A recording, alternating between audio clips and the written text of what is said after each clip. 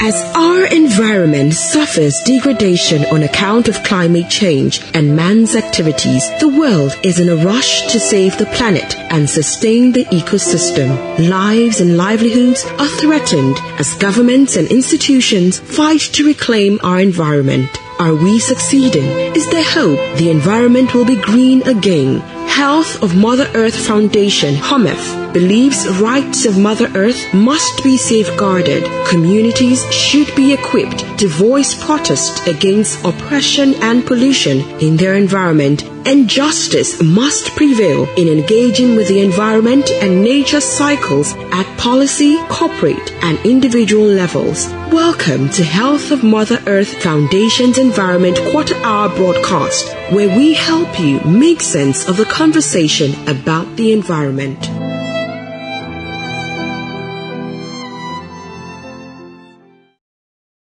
Hi listeners, welcome to today's episode of your favorite environment program. Last week, we started a discussion on climate change. We talked about the causes, the impacts, and what we can do to address it. Today, with our environment and climate change expert back with us, we will consider some of the structures put in place to address climate change. How have these structures helped and how have they failed?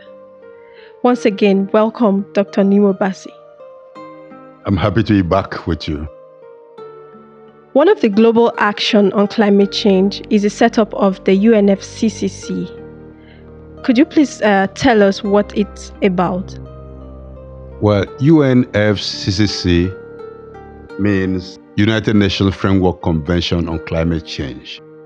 This convention was signed in 1992 as the original United Nations Climate Treaty, which helps countries to come together to agree on how to address the issue of global warming, because global warming is a global problem.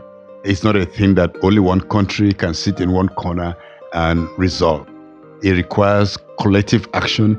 So the Framework Convention was set up in a way to have a space for all countries and territories to come together and agree on the way forward, because we're facing a collective challenge. Thank you. We have also heard of the IPCC. How is this different from the UNFCCC? Well, the IPCC, very interesting, means Intergovernmental Panel on Climate Change. This actually was established in 1988 and is the main authoritative scientific body that looks at climate change from scientific perspective. It looks at the science of climate change as well as the social and economic impacts that climate change can have on Earth. So the IPCC is the major body that advises the United Nations Framework Convention on Climate Change. Now, every year, the UNFCCC has a conference called the Conference of Parties, COP or COP. Now, the COP meets to negotiate whatever is being agreed in the convention, and usually it's expected that what they agree on should be advised by what the scientists in the IPCC informs the world. Okay, please tell us more about some of the negotiations that have been on at the Conference of Parties so far. Yes, over the years, there's been very many conventions, and in 2019, there was going to be the 26th Conference of Parties Conference for negotiation. So for 26 years, the world has been negotiating. The question is, where are we heading? The conference that was to be held in 2020 has been postponed to 2021 because of the coronavirus pandemic. Now, there have been some very significant moments in the negotiation on climate change, and I can just briefly talk about some of them. One key element of the process has been the Kyoto Protocol. That protocol was signed in 1997 during the Conference of Parties negotiation in Kyoto, Japan. Now, what that protocol required was that industrialized countries, or so-called developed countries, would make a collective binding emission cut. In other words, they were expected to agree to collectively cut emissions by 5% by the year 2012. So the Kyoto Protocol had the first commitment period was from 2018 to 2012. And thereafter, another commitment period was to come into place. But the challenge is that primarily the United States of America refused to sign the Kyoto Protocol, even though the emissions that the rich countries were expected to cut only amounted to half of the emissions that were being released as at 1990. And so that was a big problem. So Kyoto Protocol, the essential element of that agreement was that it was going to be a legally binding agreement, so that when countries are told that science requires to cut emissions, stop polluting by this amount, they would actually do that or be sanctioned one way or the other. There are some other concepts that some of us do not quite understand, and one of them is the Copenhagen Accord and the Paris Agreement. What do these really stand for? Right. I'm happy you asked that question, because Copenhagen Accord became a very dramatic change from the Kyoto Protocol. Now, the Copenhagen Accord was an accord reached at the Conference of Parties that met in Copenhagen, Denmark in 2009. Now, that conference was actually to ratify and move forward for Kyoto Protocol to be carried on. By that time, the world was really afraid of having temperature increase above pre-industrial levels of 1 degree Celsius. And the rich countries were not willing to make any legally binding commitment.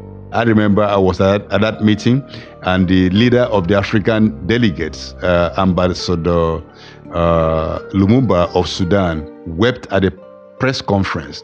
He actually cried at the press conference and saying that the world wants to set Africa on fire by not agreeing to take action that is measurable, that is scientific, to keep temperature increase from not going beyond 1 degree Celsius.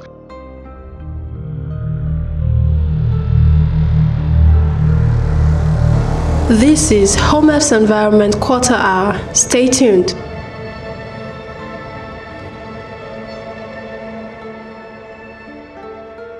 Now, at Copenhagen, instead of negotiating on how to take forward a binding agreement, what was introduced by the United States and some other countries was a kind of voluntary agreement where countries would decide what action they would take, which would not be binding and not legally binding, and they could not be held to account for that. And so that's what happened. And many countries refused to sign the accord. But over time, through arm twisting and other political maneuvers, many countries eventually endorsed it. That's the poor effect of geopolitics and arm twisting in international politics. Now, the next agreement that you mentioned was the Paris Agreement, which was reached at the Conference of Parties that was held in Paris, France, in 2015.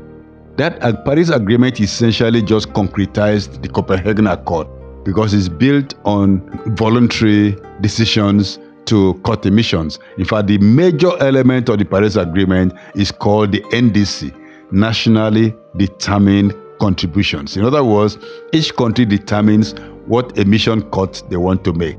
And so if you add everything up, there's no scientific basis to say, okay, this is what science have told us we need to cut, and this country would cut this, and this one would cut that, and then we're going to get to a certain solution. And it's been examined. What countries have so far said they're going to contribute has been examined as at September 2019, where United Nations Development Program looked at what countries put on the table. There was very little ambition. There was very little commitment to take real action. It was mostly poor countries who committed to do things on the short term. The richer countries were pushing things with the longer term, and they were generally just looking for ways to escape action. So the Conference of Parties, the negotiations under United Nations Framework Convention of Climate Change, has essentially become a space where governments meet to negotiate how not to take climate action, and this is very unfortunate. This brings us to what we know as the common but differentiated responses. Can you talk briefly about that? The CBDR, Common but Differentiated Responsibilities. That was a key element of the United Nations Framework Convention on Climate Change, because that convention, one of the major bedrock was justice. In other words, recognized that the world is warming because some countries have polluted the atmosphere over the years more than other countries. Countries in Africa have barely put any carbon in the atmosphere, but rich countries, through the Industrial Revolution, they pumped the atmosphere loaded with carbon. Right now, the space left in the atmosphere that you can see put some more greenhouse gas is very small. And all this negotiation is about how do we manage that remaining space? How do we manage so that we don't put too much carbon in the atmosphere and then the global warming will go totally out of hand, which will be very catastrophic, which will be very destructive. So nations were supposed to do things according to their responsibility of having put carbon in the atmosphere and also according to their capacity, the technology they have, the productive ability they have, what they've done in the past. So right now, the ground is on level, I would say. Both those who have contributed to the problem and those who have not contributed to the problem are just deciding what they're going to do. And Nigeria, for example, has submitted its own nationally determined contributions, and Nigeria said that I believe about 45% of what Nigeria said they were going to do is based on getting external finance and getting external aid through technology. So countries are giving conditional ideas of what they would do.